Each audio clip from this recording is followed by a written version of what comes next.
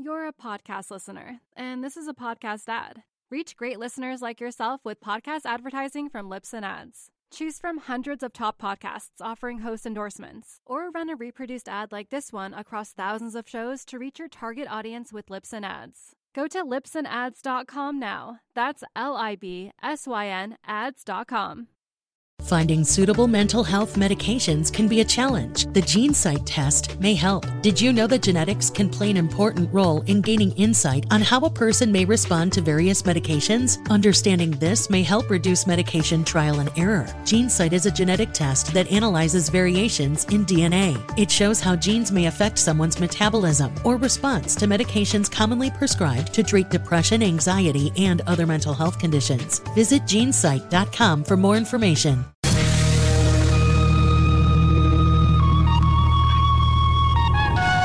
This is The Gerry Callahan Show. Well, this is interesting. One of the owners of the Boston Red Sox came out and said flat out that Boston is racist as fuck, quote unquote. I'll scroll through the Boston Globe website. We can do it together and try to find a reaction from the biggest media outlet in New England. Surely somebody there will defend the city. Surely someone will call out this total a-hole who is part owner of the Boston Red Sox, a team in free fall, which is great to see from any self-respecting Boston fan. Let's be honest. I'm not sure how anyone could root for a team who insults the fan base like that. Congratulations to Leah Thomas. He has been nominated as to win the prestigious Woman of the Year award in the NCAA. Oh, it just gets crazier. A prisoner in New Jersey, we've talked about this guy before, a woman's prisoner impregnated two other women in prison. He's now being transferred, and he's very upset that they're treating him this way. She feels like he should have the right to just continue to knock up every woman in the prison. Great British Open Sunday. Big win for Cam Smith and me. I kicked ass in my pool. I'm going to be like Ironhead. I'm going to brag about my big winnings. President Biden fist bumped an evil dictator in Saudi Arabia, but don't you dare ask him about it. He doesn't like those questions. No questions about the fist bump. Ask him about, climate change, and maybe you'll get an answer. We have more video, believe it or not, from Uvalde. We told you this was coming, and it just gets more disturbing by the minute. And Ironhead's going to give you his review of the live Kirk Minahan show. He was there. He saw it all. Unfortunately, Kirk didn't call him up to do a few minutes of stand-up. That's what I was trying to get. I was trying to implore Minahan to bring you up on stage to do some of your best material. Since you gave us a tease of it Friday, I'd love to hear a little bit more, but I guess we'll have to wait on that another day. We will get to that and a lot more on today's Callahan Show, brought to you by MyPillow. We love MyPillow. Just go to MyPillow.com and use code word Gerry for huge discounts. For example, the standard MyPillow, which is normally $69.98, is only $19.98 with code word Gerry. MyPillow is made in the USA and comes with a 10-year warranty and a 60-day money-back guarantee. It's machine washable and dryable. It's the most comfortable pillow you'll ever sleep on. Get it now and you can support this show because, like us, Mike Lindell is constantly under attack from the cancel culture mob. By purchasing from MyPillow, not only are you helping out us, but you're joining in the fight against the cancel culture crowd. MyPillow isn't in big box stores for obvious reasons, so you can get factory direct pricing if you order from MyPillow.com using code word Gerry. You get the Giza sheets, buy one, get one free, half off slippers, 6-piece towel sets, regular $109.99, just $39.99 with code word Gerry.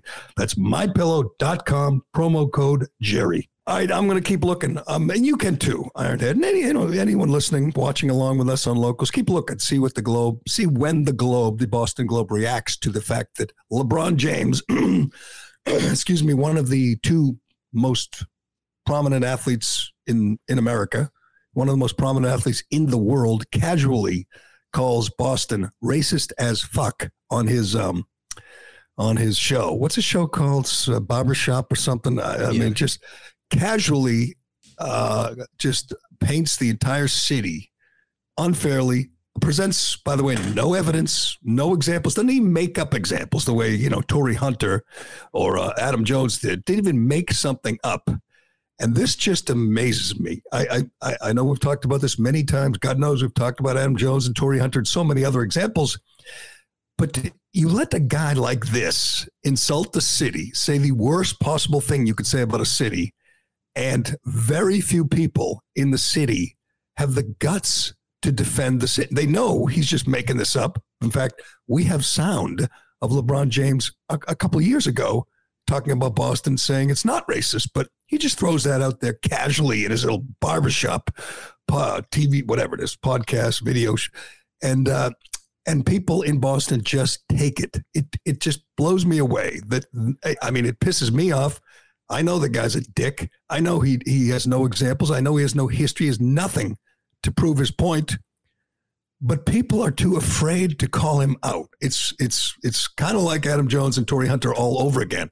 If you defend the city against this baseless charge, somehow you're the bad guy. You're the racist. And I know there were a number of people on Twitter who went after LeBron James, but as far as I can tell, nobody at the Boston Globe, maybe at the Boston Herald, although it doesn't have nearly the impact. And I guarantee you that there will be a memo, might not be, official memo. It'll be said that the sports radio stations, or at least the one owned by the Boston Red Sox, will say very little about this. If they talk about it at all, they'll just, mention it in passing and then get back to the rotation and how the bullpen sets up for the stretch run. Something like this. This is what, if I were on sports radio, if I were there with Minahan, we'd talk about it for a week. We'd take calls. We would call out this fraud. I mean, I was thinking about this. What is the worst thing you can say about a city? The worst thing you could say about a person? There's all kinds of things. You could call him a child molester. You could say he's a big fan of child porn. You could say he beats his wife, beats his kids. Those would be the worst things you could say about a human being. But what's the worst thing you could say about a city? You can't say a city, molests children. Although you could say that about Boston Red Sox employees, because there's been a number of them who have molested children. But a city like Boston or any city, the worst thing you could say is it's racist. And the worst way you could do it is casually just throw it out there. If you don't defend Boston in this moment, then you are completely worthless as a pundit, as a columnist, as a talk show host. If you're too afraid to step up in this instant, because LeBron James is wrong here. I mean, he's wrong because he's got, first of all, he flip-flops. Secondly, he doesn't give you a single example. He doesn't even say the usual stuff of, the guy took a dump in Bill Russell's bed, or Jackie they didn't give Jackie Robinson a bar of soap when he tried out. They didn't sign Willie Mays. They had a clubhouse attendant, Don Patrick, who molested young black boys, and the owner knew about it. There's lots of examples of racism in Boston. I mean, hell, the Boston Red Sox let their best black player ever, Mookie Betts, walk away.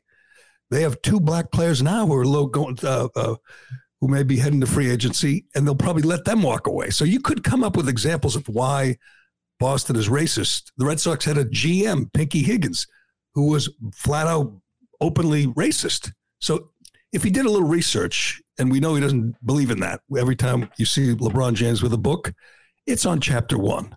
Those are just props. The glasses, the book, those are props because he wants people to think he's smart. He's not. He's stupid. But it's one thing to be dumb. It's another thing to be completely reckless in talking about a city, a fan base, where you are part owner of the team. And I tagged Dan Shaughnessy because he's the only one who would have the balls to do this. Call out one of the partners of his boss. I mean, the Boston Red Sox, as we know, the owner, John Henry, Linda Pizzuti, they own the Red Sox, they own NESN, they own the Globe, they own EEI, they own everything, they control everything. That's why this will not be discussed. And the only one who has the guts to do this, to talk about this, to write about this, is Dan Shaughnessy. I think he still might. I'm telling you, he knows he knows it's something he should address. I know people on Twitter are calling him out. I looked, obviously I don't subscribe to the Globe. Nobody does, but I'm looking at their free website and looking at the Red Sox section. Red Sox surprise in first round, choose high school shortstop Mikey Romero. Cole Carpenter send Yanks over Red Sox 13-2. Sale hurt. Jeter Downs hits first career home run. On and on it goes with Red Sox stories, just mundane, Red Sox stories. Then you got lots of other sports stories. And I'm just 5 things to know heading into the All-Star festivities. Why an MLB insider isn't confident in the Red Sox extending Rafael Devers. I'm not either, because Devers is a man of color, and Red Sox don't tend to spend money for them. But we can get to that another day. But all kinds of Red Sox stories. Nothing about one of the owners calling the entire city racist as fuck. I have that quote right, don't I, Ironhead? Because I've seen all these, bleeps and little asterisks. No one wants to write exactly what LeBron said. But can we listen to what a Boston Red Sox owner had to say about Boston Red Sox fans? Can we listen to that right from the horse's mouth? Oh, we sure can. Excellent. Let's hear it. And yes, you did have that right. In basketball, there are fans that you go play a way that they can literally take the game from you. You can feel like, damn, the fans is not going to let us win this one tonight. Yes, what places? Boston. Boston, yeah. Why do you hate Boston? Because they racist as fuck. That's why. Nasty. They will say anything, and it's fine. It's my life. I've been dealing with it my whole life. I don't mind it. Like, I hear it. Like, if I hear somebody like close by, I check them real quick. I move on to the game, whatever the fuck. They're gonna say whatever the fuck they want to say. They might throw something on you. I got a beer thrown on me leaving the game. Boston. Boston. It's the only place in the NBA in America you go and they have shirts that say fuck LeBron. Yeah, it was like a fuck LBJ t-shirt. I believe they probably sold it at the fucking team shop. No, they sold it outside the arena. No, they sold it at the team shop. Celtics had something to do with that shit. Okay. All right. I got a whole bunch of stories in front of me. Obviously, none from the Boston Globe or Boston.com.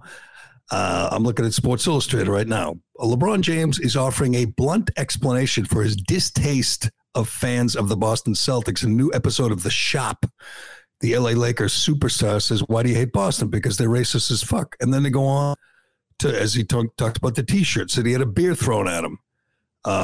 He's grown accustomed to racist taunts. Quote, they're going to say whatever the fuck they want, said James, who is ironically part owner of the Red Sox.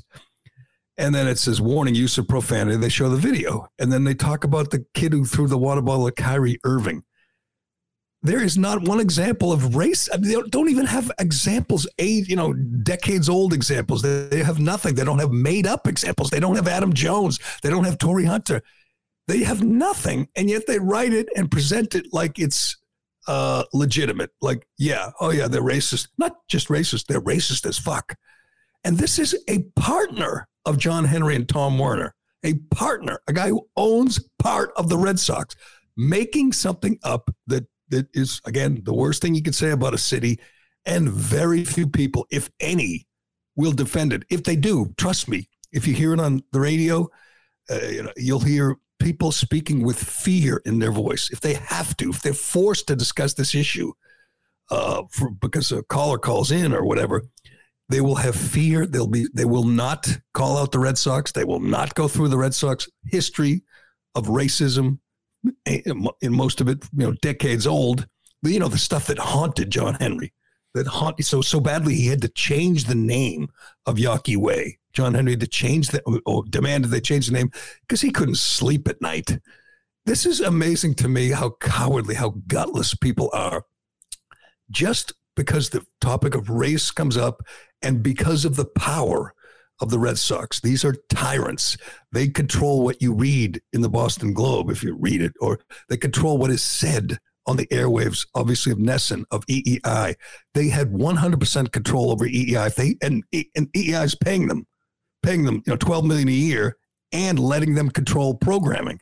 So if anybody dares to talk about this on sports radio today, there'll be a program director who will be shuffling in at the break saying, can we just move on? Believe me, I've been there. This is disgusting. what LeBron James said, but worse is the way he's protected. He's defended. You'll hear some people defend him. I've seen it on Twitter saying, yeah, but what about what they did to Bill Russell? And you go, okay, that was 60 something years ago. Give me something Recent, updated. yeah. Oh, they threw beer at him. Quick question. Why is someone throwing beer at a player racist? I mean, it's disgusting. I say that all the time. Hecklers are assholes. Guy who does that, they deserve to be punched. But why is it racist? Like the kid who was a devoted Celtics fan, had a Celtics jersey, spent a fortune to go to games, threw a water bottle at Kyrie, and of course Kyrie, he knows what he's doing. He paints the whole city as racist. Why? The guy's a huge Celtics fan. Most of the Celtics are black. He worships, Jaylen Brown and Jason Tatum and probably, Paul Pierce and Bill Russell. So he might be an asshole, but why is he a racist?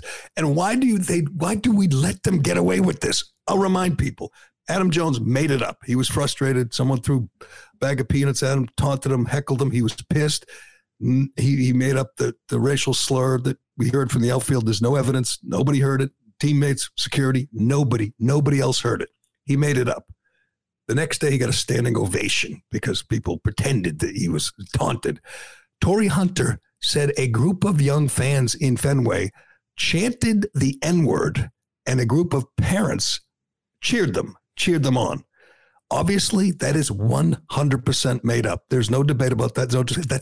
That's a complete lie. A couple days later, Torrey Hunter went on my former sports radio station, and one of the hosts said, "Why can't people just believe you, Torrey? I don't understand. Why can't they just believe you?" What? I mean, that is just so pathetic and just so cowardly. He's lying about your people, your fans, your listeners, your paying customers. And not only do the Red Sox not defend their fans and their, by extension, the people that the Red Sox control on the radio and TV, not only do they not defend the fans, they join in with the player who's falsely accusing the fans of something really egregious and disgusting. As I've said for years, Menahan and I took more grief for defending the fans against a player who's lying. The Red Sox were upset at us for defending their fan base, their paying customers, against a false accusation.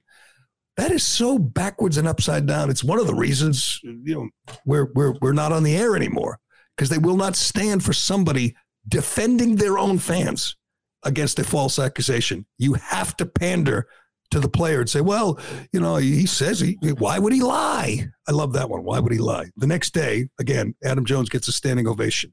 He wanted to make Red Sox fans look bad because Red Sox fans were tough on him. They were heckling him. They were booing him. And what did he do? He completely made up a charge, said the guy used the N-word from, 75 feet away, and nobody heard it. But man, he got his revenge because the whole, 2 weeks of talk was about how racist Boston is, and Boston was on its heels defending itself against everybody on ESPN and everybody on talk radio, including most of the hosts in the home city. It is such a frustrating thing, such an upside down thing that we defend the Red Sox fan base, and I'm not sure I'm up for that much longer, because if you're rooting for this team, you deserve what you get. You're rooting for an ownership that thinks you are trash. That's it. That's a fact. John Henry, Tom Werner, Linda Pizzuti, LeBron James think you are racist trash. They'll take your money and they'll pretend they're just passionate fans. But when something like this happens, they don't have your back. You're paying a fortune to go to games, to watch NESN Plus. And they don't give a damn about you. They'll take your money, but when someone calls you racist, they won't say word one. In fact, I take that back. They will say word one. They'll support the liar.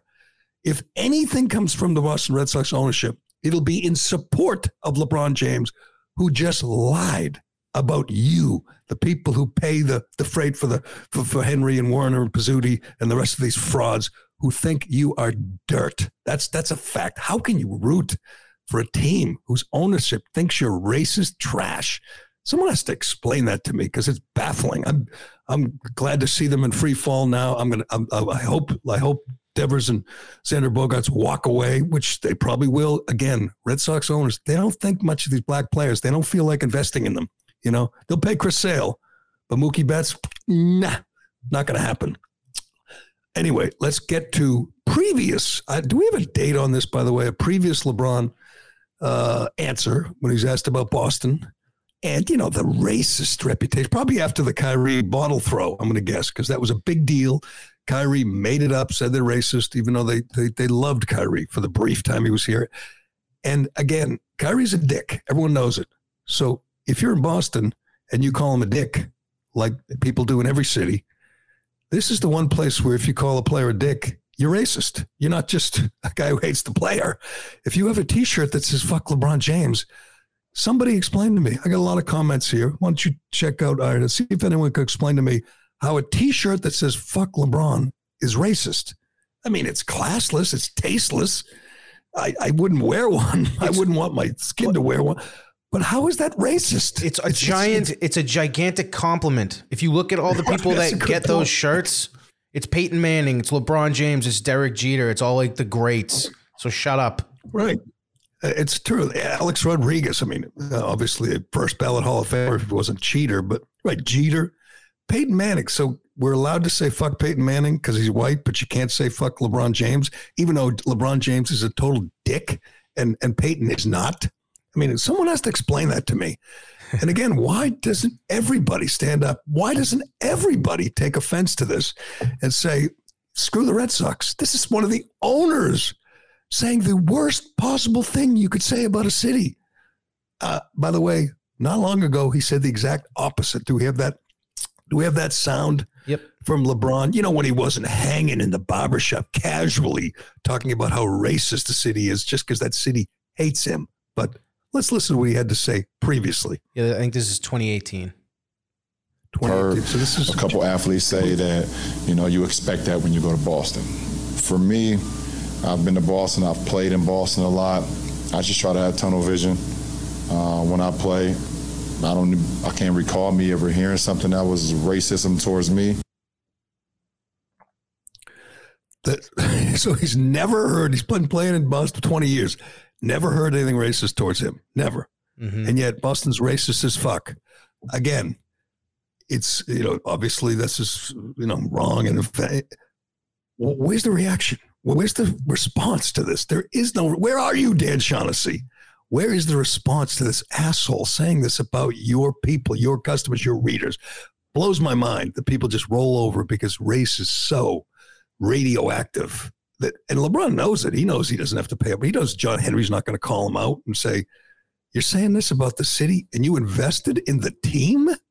How are people even going to Fenway and cheering for these people? It just blows my mind. But that's LeBron James 4 years ago. And LeBron James now got nothing, no examples, not even made up ones. He could say, yeah, I was walking down the street outside the hotel and someone said the N-word. He could make something up the way that Torrey Hunter did. Or, by the way, Marcus Smart did.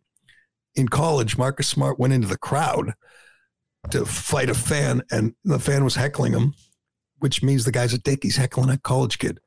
And he went in to fight him, and then he got in trouble, obviously, for going in the crowd. So he just made it up and said he used the N-word. So you want an example of a guy doing exactly what Adam Jones and Torrey Hunter? Look at Marcus Smart in college. Just made it up. And I do hate this, like Jaylen Brown saying, oh, yeah, we got a lot of work to do. A lot of work to do? For what? I mean, either it's a racist city, these are racist fans, or they're not. And I'm pretty sure Jaylen Brown, in his experience, has not seen a lot of racism. People love him. They love Jason Tatum. They love the team that just went to the finals. I always hear people say, they'll come up with whatever, the Bill Russell example, or Jim Rice will say something. And I'll say, you ignore David Ortiz, who's been here over 20 years, essentially, said he's never experienced anything. I mean, they worship David Ortiz, even though David Ortiz is a guy of questionable character. I mean, I like him, but we know he's, selling laundry detergent to get by. Yeah, we know he did steroids, tested positive. He's in the Hall of Fame anyway because people love him, absolutely love him. He said he's never experienced racism in the city. Damian Woody's another guy. We talked to one day, and he went to college in Boston. He'd been to Boston a lot.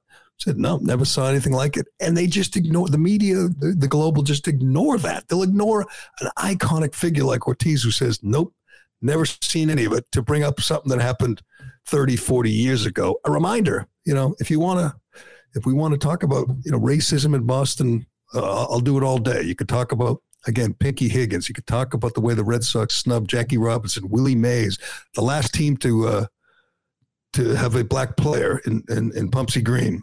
You could talk about Don Fitzpatrick molesting young black children in the Red Sox clubhouse, and the owner and the ownership looked the other way. You could talk about them letting all the black players walk as free agents. There's lots of examples if you want to discuss it, but I don't think LeBron James was prepared to go there. He can't. He just knows. I mean, and they glibly laugh it off. Just, it's racist. Yeah, they threw a beer at me once. None of these morons in the shop with LeBron says, why is that racist? They threw a beer at you. Why? Can you help me out? Why is that racist? They hate you. Why is that racist? Hell, if you're a basketball fan, you root for the Celtics, you hate the other team, there's a good chance the other team's going to be black, right? There's a good chance the other player who beats your team, who you hate because you're a fan and you're a little crazy, it's a good chance he's going to be black. Well, in this case, he is. Just like with Kyrie Irving. He's black. So they hate you. So what? That's an honor. That is an honor. That says they hate all the opposing players who are really good, really great, especially ones who are, a-holes like you, LeBron. So, not surprising, but that's true. LeBron James, a good reminder from Nick on Long Island. LeBron James did a hate crime hoax at his house in L.A., said they spray painted the N-word at his house. So he called the cops, and while he was waiting for the cops to come, he washed off all the graffiti. So it was gone by the time the cops got there. And he just skates. Nobody questions him. I bet she hasn't been asked about that once in the last decade. Why'd you wash off the graffiti if it was so hateful? Why did you get rid of the evidence? You know how many security cameras that guy probably has too? It's because he made it up.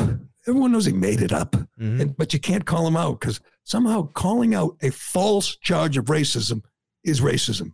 Just mind-boggling. But I will continue to look. I know you've been looking. Have you seen anything from the Globe, from the Herald, even from Boston media types who were offended by this false accusation from this dick? My guess is you'll get something Friday afternoon. So it's like a week past its time, plus it's Friday news dump. I predicted this yesterday. Obviously, Shaughnessy is the only hope, the only guy who's got the guts to write the guts. That takes guts to call out a player who falsely accuses a part owner who accuses the people who pay the freight, who buy the tickets of racism. That takes guts. But I predict you'll see a column in the Boston Globe about this in the next couple of days. It will be in support of LeBron James. It'll be LeBron James has a point. We have a lot of work to do. Don't forget, redlining. Don't forget Bill Russ, and they'll go through the history. That's what they do. They live for false racism accusations. That's what they do. So you'll read about it in the Globe, and it will be in support of the part owner of the Boston Red Sox. It's amazing. If he were just a player, obviously he's a great, great, great player, but he's just a player. It's one thing. He owns the team. He owns the team. And right now, somebody listening to me is online waiting to buy tickets to support him after what he said about you. I don't know what else he could do to turn you off. But if you don't take offense to this man, there's something wrong with you. There really is. And you're going to see, you're experiencing right now the control the Pizzutis have over the media. If they didn't, if this were Tom Yawkey or John Harrington who owned the team and didn't control the radio station, the newspaper, you'd have debate. You'd have a robust debate. Maybe you'd have, someone writing about this, talking about, I could say this when I was a columnist, you live for these moments where you don't have to force it, man. You can write a legit column with passion, with a point of view, with an edge. And Shaughnessy knows it, but I'm telling you, everyone else is cowering under their desk saying, I don't want to get involved. I don't want to get in trouble. It's disgusting. I I hope he expounds on it in the next episode of The Shop. What do you mean they're racist as fuck, LeBron? Why don't you explain? That is remarkable how glibly and casually and comfortably they throw that around, and nobody cares. Just, yeah, whatever. All right, we'll be following the story. We'll find out, tomorrow if the Globe follows it up, writes about it. If anybody does, if they talk about it on the radio, which I doubt. Think of that. You have sound of him saying, nope, no racism there. And 4 years later, you have him saying, oh, yeah, they're racist as fuck with no examples. If you don't react to this, then you should be professionally, you should be embarrassed if you're on the radio, TV, newspaper, whatever. But all right, we got lots more to get to.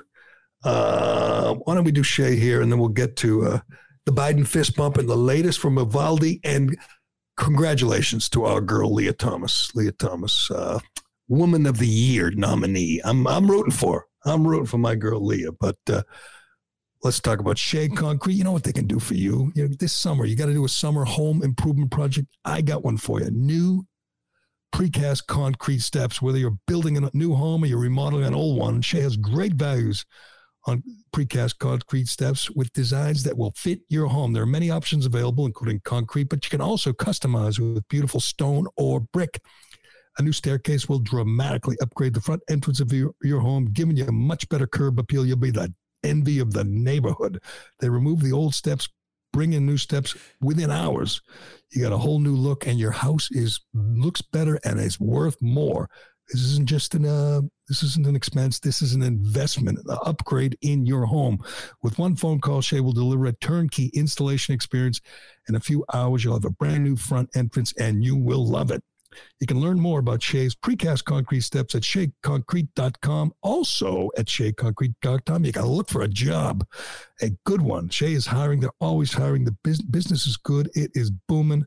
Right now, they have between 15 and 20 open positions. These are career opportunities for all different types of people with all different types of skill sets. All you got to do is pass a drug test. All right, have you tried Callahan coffee yet? Well, you should. It's really good stuff. Our first branded product, this is a premium dark roast blend roasted fresh to order in Waltham, Mass. The Callahan coffee blend combines beans from 3 continents to create a unique natural coffee flavor, rich with chocolate and sweet with caramel taste notes, creating a full-bodied dark roast with low acidity. People keep telling us they love it. They keep ordering more. You got to try it. Callahan Coffee is a great way to directly support this show. So order it now at CallahanCoffee.com. That's CallahanCoffee.com. It just gets sillier. Honest to God, I tweeted this out. Someday, 100 years from now, people are going to look back at this time in American culture and say, why did they let this small band of radical nut jobs control things? This is a man with man parts that he liked to walk around waving in the faces of 18-year-old girls. This is a really reprehensible human being, Leah Thomas. He's a bad guy. I mean, the more you read about it, the more you understand. His teammates were very uncomfortable because he liked to walk around naked in the girls' room. And he's long and he's tall, and I'm just going to guess he was very proud of his manhood. And he was proud of the fact that he could do this. He could stick it in their face literally, and they couldn't do anything about it. If they did, they were homophobic, transphobic, or whatever. Homophobic, transphobic, I don't know. They were something kind of phobic. Some sort of So phobe. the girls, and if the girls complained, the school said they should go to therapy, and they should meet with an LGBTQ activist. That was the remedy for the girls who were uncomfortable with a man walking around naked in their locker room and beating their ass in the pool, dominating them in the pool. It was their fault if they took offense to that. That is just, the way we are today. So over the weekend, news broke. This is from TMZ. Leah Thomas, the openly transgender NCAA championship swimmer, has been nominated by the University of Pennsylvania for one of the most prestigious awards in college athletics, NCAA Woman of the Year. Now, this sounds like the Babylon Bee. This is what got the Babylon Bee suspended. They nominated Rachel Levine as Man of the Year, and that's why they're suspended from Twitter still. This is months. Thomas was dominant this season for the Ivy League school, winning the 500 freestyle event at the championships. Defeated Olympic silver medalist Emma Wyant by 2 seconds. That was the second fastest woman in the world. And this guy grows his hair out, puts on a girl's bathing suit, and beats her. And for that, the school wants not only to give her an NCAA trophy, an award, a record in the record book, but they want to elevate her further, make her Woman of the Year. It's just so ridiculous. Obviously, this is a joke. Obviously, University of Pennsylvania is a joke. The every girl in that school, there she is on the medal stand. There he is on the medal stand again. Ivy champion, setting records in the Ivy League, was 500th, was ranked 500th among men, switched genders and was ranked number one. Number one. You know why? Hard work. That's why. Hard work, dedication. Everybody knows this is ridiculous. Everybody knows. I mean, if you were to poll people honestly, you'd be like 98% know how absurd this is. But we let the 2% control things. We let the 2% set the agenda. I'm not sure when exactly that happened. I'm sure we could trace it to a moment, but we've certainly talked about it many times. Great episode of South Park. What's the wrestler again? Tell me the wrestler. That's Macho Man Randy Savage. Macho Man Randy Savage, who dominates the girls in track and celebrates. What's the difference? Honest to God. You know what? Leah Thomas has more of a physical advantage over the girls than Macho Randy Savage does. He's built to swim, was an okay men's swimmer. Now is a dominant female swimmer because he just decided one day I'm female and we're supposed to respect that. Well, sorry, no more. The trans mob is so vicious that these girls who are losing out still to this guy are scared into silence. That you're not allowed to express an opinion, as we know, or they'll send you to therapy. That's so Orwellian. Nobody thinks this is a good idea. Nobody thinks, oh, that's wonderful. This guy's going to be nominated as a Woman of the Year. It's so absurd. Someday, hopefully in my lifetime, there'll be pushback and people will stop allowing this tyrannical, tiny minority to control things. And I guess you can laugh at Leah Thomas, and I do. But can you laugh at this story, the related story? And we talked about this guy in April, this guy in a prison, women's prison in New Jersey. He's a murderer. He killed his foster father, stabbed him like 1 million times. Just keep that in mind. He's a murderer, a stone-cold murderer. This is from the Daily Mail. A transgender prisoner who got 2 fellow inmates pregnant in New Jersey's only women's prison has been moved to a men's prison where he's being held in a vulnerable unit. Demi Minor, who's serving a 30-year sentence for stabbing his foster father, was moved from Edna Mahan Correctional Facility to the Garden State Youth Correctional Facility. Minor, 27, complains that she was misgendered and abused by guards during the transfer and was even placed on suicide watch after she tried to hang herself while being transferred. I mean, obviously, I wouldn't be happy to get transferred either. Demi either. She's getting laid every night, knocking up prisoners. And by the way, they're all consensual. There's no charge of rape. He just bangs his bunkmate and occasionally knocks him up. And they say, yep, he's gonna, they're gonna have babies. And so now they move him to a youth facility where the kids, the bad boys, are heckling him, and he can't handle it. He can't stand it.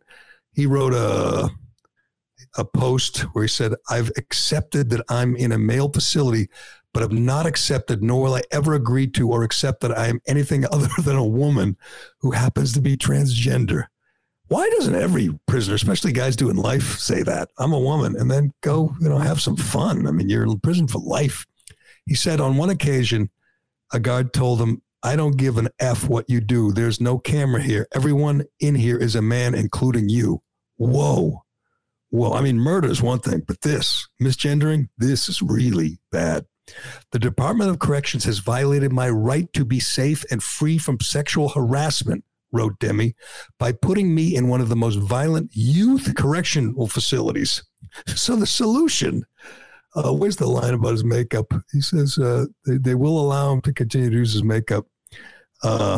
She said, on Saturday, I was in the medication line and an inmate cut in front of me and said, I'm not standing behind no F. The inmate spit directly in my direction. man, I mean, obviously, again, murder's bad, but this is really nasty stuff. So he's still not in a man's prison. He's in a youth correctional facility where they're hoping, I guess, he's not going to, have sex. Quote, mentally, I have not been myself and I'm losing my essence. The Demi who wants to wear makeup and hang out with her friends is not permitted here. Okay, this has gone too far. The Demi is not permitted to wear her makeup. And down at the bottom of the story, we have the story of a guy named Butts. His name, what's his first name? Theotis Butts. Theotis Butts was his foster father. He no longer lived there, but he went back, to pay him a visit and stabbed him several times to death. He was a 69-year-old man. So he did that and went to prison for 30 years, but he's not allowed to be his authentic self and wear makeup and bang all the rest of the prisoners. And so that's unjust. Again, I ask, where do we get to this point where the lunatics are in charge, where this tiny minority of absolute radical nuts is calling all the shots? I don't know if there's ever any turning back, but man, we have gone so far down the road. All right, let's get to this Uvalde. The latest from Uvalde. Let me see if I can get the story up, and then we can play the video, which is, again, we told you this last week. It is just, we saw 4 minutes last week out of about 45, I believe, maybe more. I know the Austin Statesman got a hold of 45 minutes and edited it down to 4 minutes, which is very disturbing. But hold on. This is from the Daily Wire. Newly released footage from the school shooting in Uvalde, Texas, highlights the confused and disorganized response of law enforcement on the scene and shows Police Chief Pete Arredondo, tried to negotiate with the shooter from down the hall while the gunman was firing in a classroom full of students, full of children and teachers. It's amazing. There were 376 law enforcement officers on the scene before anybody stormed the classroom. Yes, you heard that right. 376. Insane. We know at least 19 were in the hallway. Most of them were hiding behind walls or washing their hands or checking the scores on their phone, reading Twitter. The shooter, the Daily Wire is one of those places that says they will not name him because they don't want to give him the notoriety. Says as an example of, quote, extremely poor decision making on the part of law enforcement. You think? And I believe, do we have the sound of Arredondo? He says on this tape, quote, let me know if there's any kids in there or anything. What? I will find that. He says, this can be peaceful. What? This is insane. This is the police chief saying, let me know if there were kids in there, chief. They're dead. He shot them. You're listening to gunshots and you're saying, this can be peaceful? You have 376 guys, 376 locked and loaded law enforcement officers and one psychotic 18-year-old, and they let him kill every kid in that class. It's just sick. But I'm looking, let's look. Okay, we're looking at the video now. This is body cam from the police officers, correct? Yep. See, this is a CNN exclusive, by the way. This is not, I believe, the same as the Austin Statesman video. This is body cam from the cops. They're outside at first, hiding behind a wall again. These guys they're all, these fat guys are always hiding behind walls. But how long is the video in total, the one CNN released? Like 10 minutes. Oh, is it 10 minutes? Yeah. Oh, man. Oh, and it says this is disturbing video. I'd like to get to here we are in the hallway. Is that Arredondo? No. How many of these guys half these guys look like they're 300 pounds. They're all in polos too. And look at them. They all have long guns. They all have vests, and they're just mulling around. Obviously, he's in the room because he went in first. Then the cops showed up. So he's in the room. Now they have their guns pointed down the hallway, and I guess they're, hiding around the corner. Oh, now we're outside again where the cops are just look at these cops hiding behind a dumpster. That'll stop a bullet. Here comes Fatso.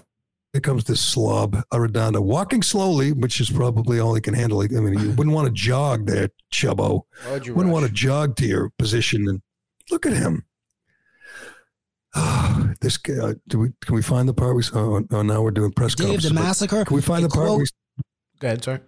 Where he talks about where he's negotiating? Do we have that? Because it's on the tape somewhere. We actually talk to the shoot. Oh, now we have, I can't even handle 911 calls. We have 911 calls from little girls. Oh, it shows that? Classroom. Oh, no, I don't want to hear that at all. What did you see? No, if that was a 911 call from the girl, that would be terrible.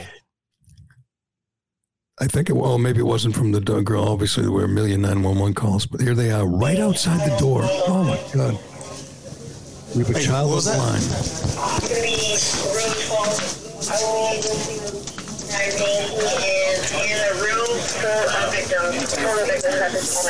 And yet, even with that information, 6 minutes go by without any sort of response. Then we see Arredondo with a set of keys, trying and failing to make entry into a classroom near where the gunman is barricaded, eventually handing the keys off to another officer, who does make entry. More heavily armored officers arrive, but no one gives the order to go in. Then suddenly, a new round of gunfire. But after those gunshots, Arredondo again tries to talk with the shooter. Can you hear me, sir? And again, minutes later... Sir, if you can hear me, please put your firearm down, sir. We don't want anybody else hurt. I know. That's what we're doing. We're trying to get him out. After no response, police still stand around without much urgency. Over the course of the next nearly 30 minutes, we see more officers arrive. The video obtained by CNN cuts out moments before police breach the classroom and kill the shooter at 12:51 local time. By then, many young, innocent children and their 2 teachers were dead. Oh, God. Put your firearm down. So he's yelling through the door? I thought he was on the phone with them. He's yelling through the door, put your firearm down, as gunshots are ringing out. All of them, I assume, aimed, pointed, used on a child. God, this is nauseating. How is he not arrested? How is he not in prison the rest of his life? This slob yelling through the door after knowing, because they got calls and they know kids are dead. They know he's a school shooter. They know he's not holding hostages and making demands. God, what a friggin' disgrace. What an absolute disgrace. I love how Arredondo's like, oh, I got an idea. Hey, sir, you want to cut it out? Sir, enough killing. Can you come out now? And you know what? Ramos knows he's going to die. He'll probably either shooting himself or they'll shoot me, whatever. He's going to kill a bunch of kids. He'll die. Yeah, that's a good point. Robert Texter says he killed himself. We don't know. But doesn't that feel like we've been lied to every step of the way? And eventually... And when the truth comes out, all of it on video eventually. Imagine the actual raw footage of dead kids everywhere when they get in that room.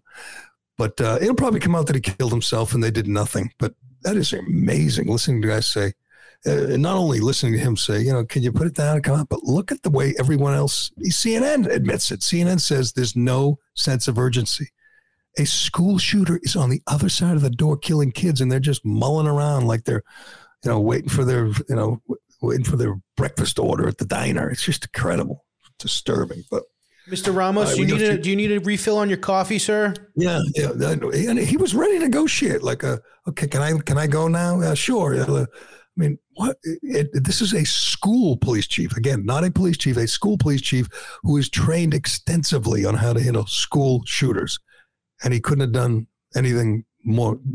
He did everything wrong, and kids paid with their lives, and somehow that blob is still walking free. But anyway, we got a few more things to get to. The fist bump. Let's do the fist bump quickly because he was roundly mocked by everybody. Obviously, even CNN, MSNBC, they could not spin this. That the president of the United States traveled halfway around the world to fist bump an evil dictator who we believe ordered the murder of Jamal Khashoggi. You've heard that enough. They ordered the dismembering of Jamal Khashoggi. And at the time, I think Biden called him a murderer. He said this is a pariah state. Now, because he's so beholden to the Green New Dealers, to AOC and the rest of the Ed Markey and the rest of the environmental nuts, that he's over in Saudi Arabia begging for oil and fist bumping this evil dictator.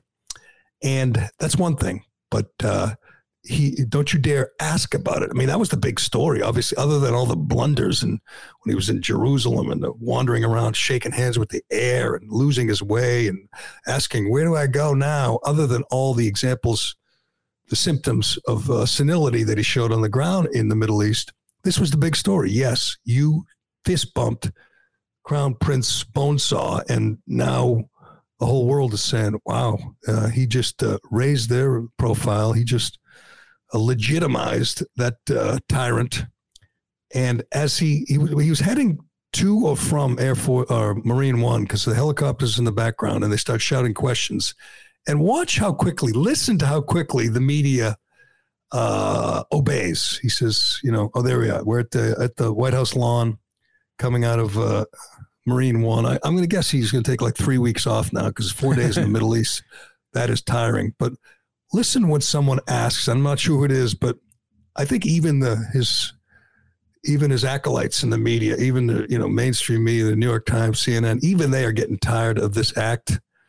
But they ask about the fist bump, and he doesn't want to talk about it. Go ahead. President Biden, the Saudi foreign minister, says he didn't hear you accuse the Crown Prince of Khashoggi's murder. Is he telling the truth? Is the Saudi foreign minister lying, President Biden? Sounds like a nerd. The Saudi foreign minister says he didn't hear you accuse the Crown Prince of Khashoggi's murder. Is he telling the truth? No. Do you regret the fist bump, Mr. President? Why don't you guys talk about something that matters? I'm happy to ask a question that matters. Will inflation go down from here, Mr. President? I'm hoping. We'll know in the next. President Biden, will you be honoring your campaign pledge to release all of the marijuana inmates in prison? I don't think anyone should be in prison for the use of marijuana. We're working on the front bill. That is our command. That is just, I can't even look at it. It's just so embarrassing. It's so every day. He just humiliates the country on the world stage. He says, ask about something that matters. Obviously, if you're a journalist, and these aren't journalists, these are just, political operatives with press passes. Obviously, if he says, ask about something that matters, you say, this matters. That's why I'm asking you. Why did you fist bump a guy that you accused of being a murderer? Period. That's the most important question. And if it annoys him, so what? Do your job. These people he pivots to, what about inflation? Inflation. He just got back from Saudi Arabia. They pissed in his face. They didn't give him the oil. They used him. It was an embarrassing moment for the highest office holder in the land. And the media immediately, that's the same. Was it the same guy who said, what about the fist bump? And he said, ask about something that matters. What about inflation? What? That's not how it's done. I don't know who this guy is, but I mean, I could sit him down and explain his job to him. If someone says what you just asked doesn't matter, you push back. You say, yes, it does. It matters to me and my readers, my listeners. Why did you fist bump a guy you said was a murderer? A guy who is a murderer. Why? Oh, no. What about inflation? It's bad, huh? What about marijuana prisoners? What the hell is that about? Where'd that come from?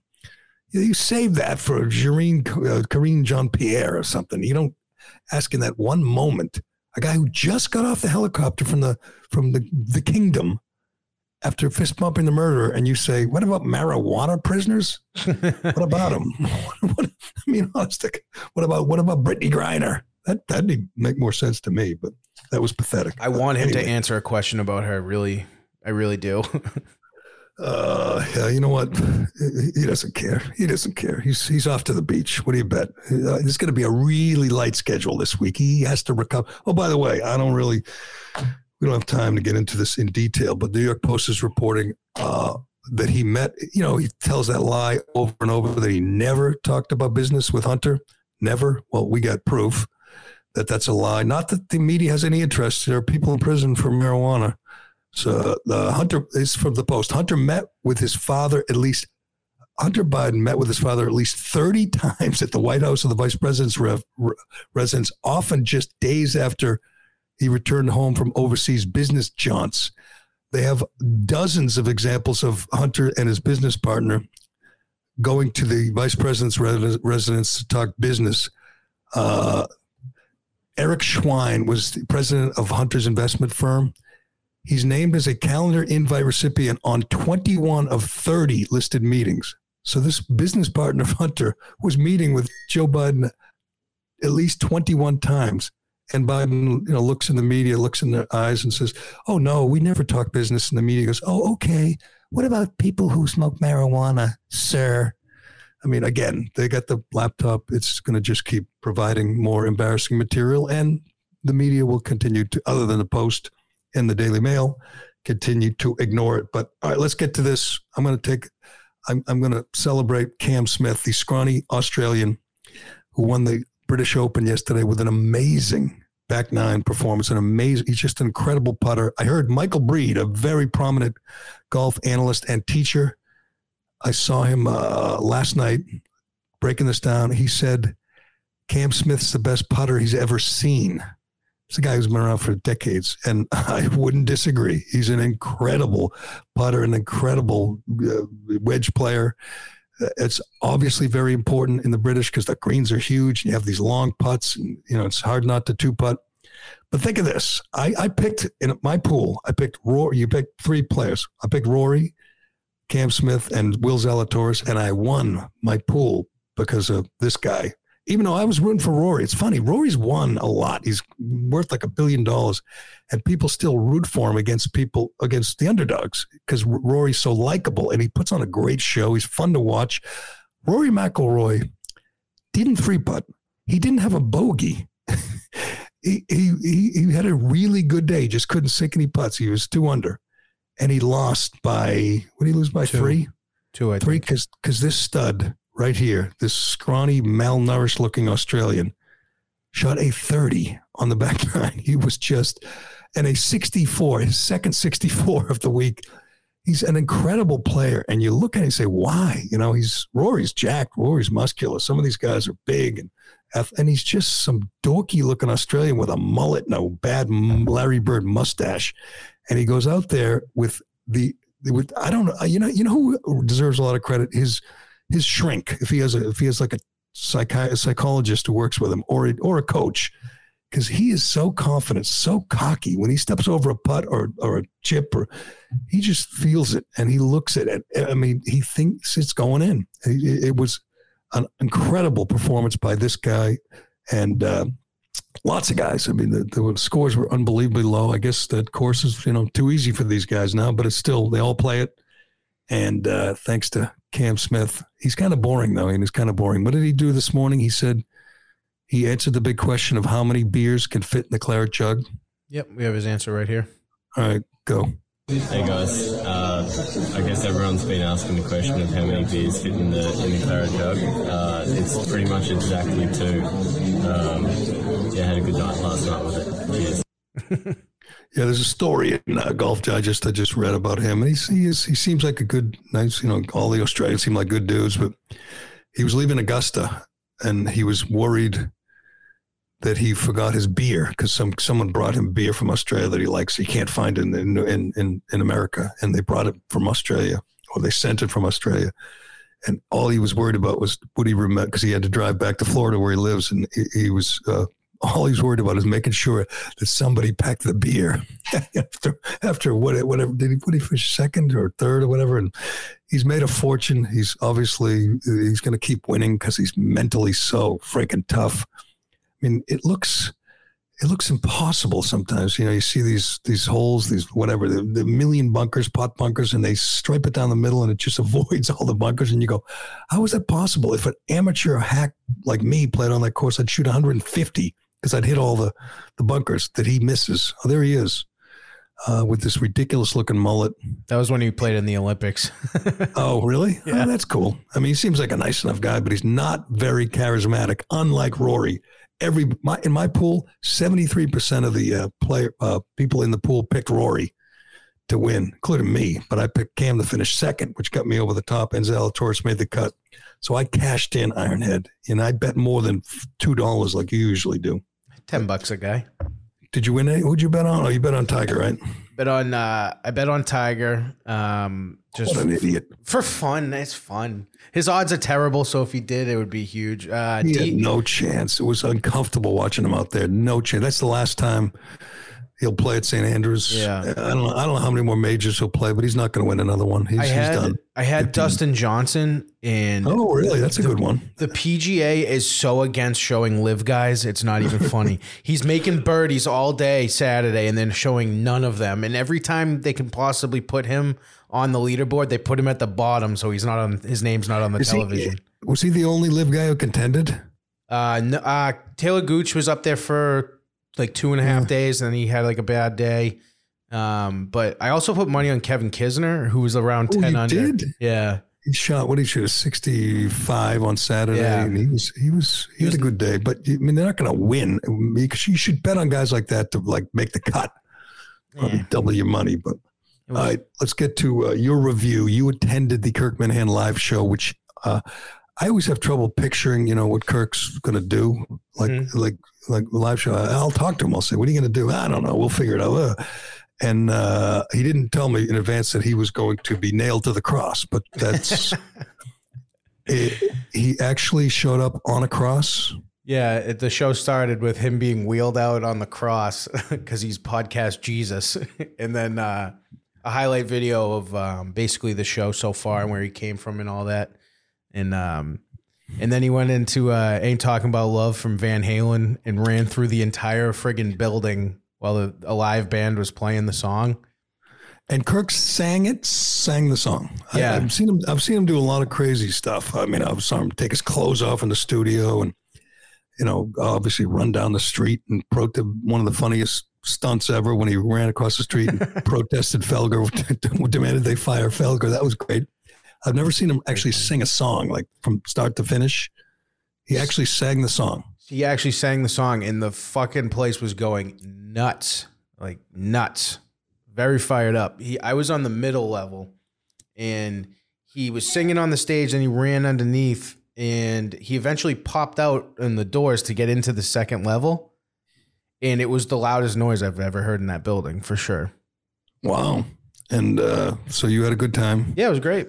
He didn't call you up on stage to do 5 minutes of stand-up? He doesn't like me. So why would he? But to embarrass you. That's what I was hoping for. Blind Mike did stand up. Oh yeah, how'd that go? Everyone fake laugh? No, it's pretty funny actually. Well, you got to sell it. Let's be honest. You're in a crowd. You got to, even if it's not that funny, people will laugh. I saw a video of his stand up from the second show, which seemed better than the first one. It was pretty good. It was a good night. That's it, huh? It's a good night. I saw what I just asked you about on Twitter. So you had nothing beyond what they tweeted out. The cross, the song, that's it. Well, you asked me if it was fun. Tell me something I don't know. Oh, okay. Here's a part you'll actually appreciate. Okay, this is something just for our listeners. This is something you talked about before we started recording. You told me something that was pretty funny. So I figured you'd bring it up during the show, but you don't until I press you. I didn't think you wanted to talk about the specifics of that part. So it sounds funny. Let me hear it. Before that part, Cullinane, used to be on the show, royally fucked up a ton of cues and missed his spots in the first show. And Kirk looked like he was about to stab him in the throat with a microphone. But in the video, the part you're talking about, when he's on the cross, they put a picture of Dino's face and got into the specifics of what was going on underneath a certain table at an outing. Yeah. See, we've teased that, or kind of. We haven't actually told the details of that story. It's a great story. Did Kirk actually tell all the details? So that's out. I know a lot more than I did before I went to that show. Yeah, I thought we were going to save that someday, but maybe for whatever the memorial show on when Dino leaves us or something. But no, it was there was never a dull moment with Dino when you traveled. Never. He was wild. He was fun. He was crazy, and man, sometimes we'd just sit back and watch in amazement. But glad And people always ask about that story too. So you have to, make a decision. You gotta let them get a good look, behind the curtain and under the table or not. So Kirk did good. Excellent. Sounds like everyone had a good time. Oh yeah. I wasn't invited. Everyone asks, why didn't you go? I wasn't invited. Well, I'm not asking to be, starring in the thing, but I'm not going to sit up in the cheap seats with Ironhead. I'm sorry. I have a little more dignity than that. Yeah. But, all right. Well, it sounds like you had a good time. Good for you. If I decide I want to do a live show, will you make a cross for me? Sure. Yeah. Right. Sure. Yeah. Yeah, get that. Was that Culline's job to make a cross? He did make the cross, and apparently it was their original idea. It was on wheels, but I guess their original idea was to carry it out, and Cullinane had his family help testing it with him. So they put him on the cross, and I guess they kept dropping him. So the wheels was a last minute decision, which probably was for the best. Wow, lots of people saying how awesome it was. Nick in Boston, it was awesome. They told the whole Dino story. Unfortunately, we don't have time for that right now. Real shame. Someday I'd like to sit down with Bobby Orr and review. Bobby Orr was an amazement. He just said, man, your partner is wild. And I said, yep, he is. It's our Dino. But that was, I think, at the end of that trip to Fort Myers is when he checked in, got some help. But never a dull moment when we were down there in Florida for a week. But anyway, we got to leave it there. We went too long again. It's your fault. You got to learn to tighten it up. Tighten up those stories. Just get to the good part. Well, I did. I went over it, and then you were like, "You're not going to keep going." I was the one that was tight with the story. Yeah. Okay. Good. Great job. All right. Thanks to all these people who were texting and filling in the blanks, and reacting to the Red Sox story. We're going to keep on top of this. I will let you know. I'll try to read the Globe so you don't have to, or at least review the website. See if anybody stands up for the city of Boston and stands up for the fans of the Boston Red Sox. How you could support a team that just leaves you out to dry and allows a little asshole like LeBron James to say this is beyond me. But we'll see what happens. Maybe we'll get around to it this week. We'll see. But we'll leave it there. Thanks to everybody for watching and listening. Thanks to you, Ironhead. I'm Jerry Callahan. This is the Callahan Show, and we'll do it again tomorrow. Shaking my head and thinking something ain't right. Is it just me? Am I losing my mind? Am I standing on the edge of the end of time? Am I the only one? Tell me I'm not. Like the show? Leave a 5-star review on Apple and Spotify. Well, the tide is turning in Massachusetts after years of watching Democrats raise taxes, hinder local businesses, silence the voices of parents, and disrespect the police. The people have had enough. Go to massgop.org to learn more, get involved, or make a contribution. In these tough economic times, rely on 1aauto.com. Save money and empower yourself. In good times and bad, get great prices. Watch 1A Auto's massive library of free how-to videos. Fix it yourself, easy and fast with 1aauto.com. Finding suitable mental health medications can be a challenge. The GeneSight test may help. Did you know that genetics can play an important role in gaining insight on how a person may respond to various medications? Understanding this may help reduce medication trial and error. GeneSight is a genetic test that analyzes variations in DNA. It shows how genes may affect someone's metabolism or response to medications commonly prescribed to treat depression, anxiety, and other mental health conditions. Visit GeneSight.com for more information.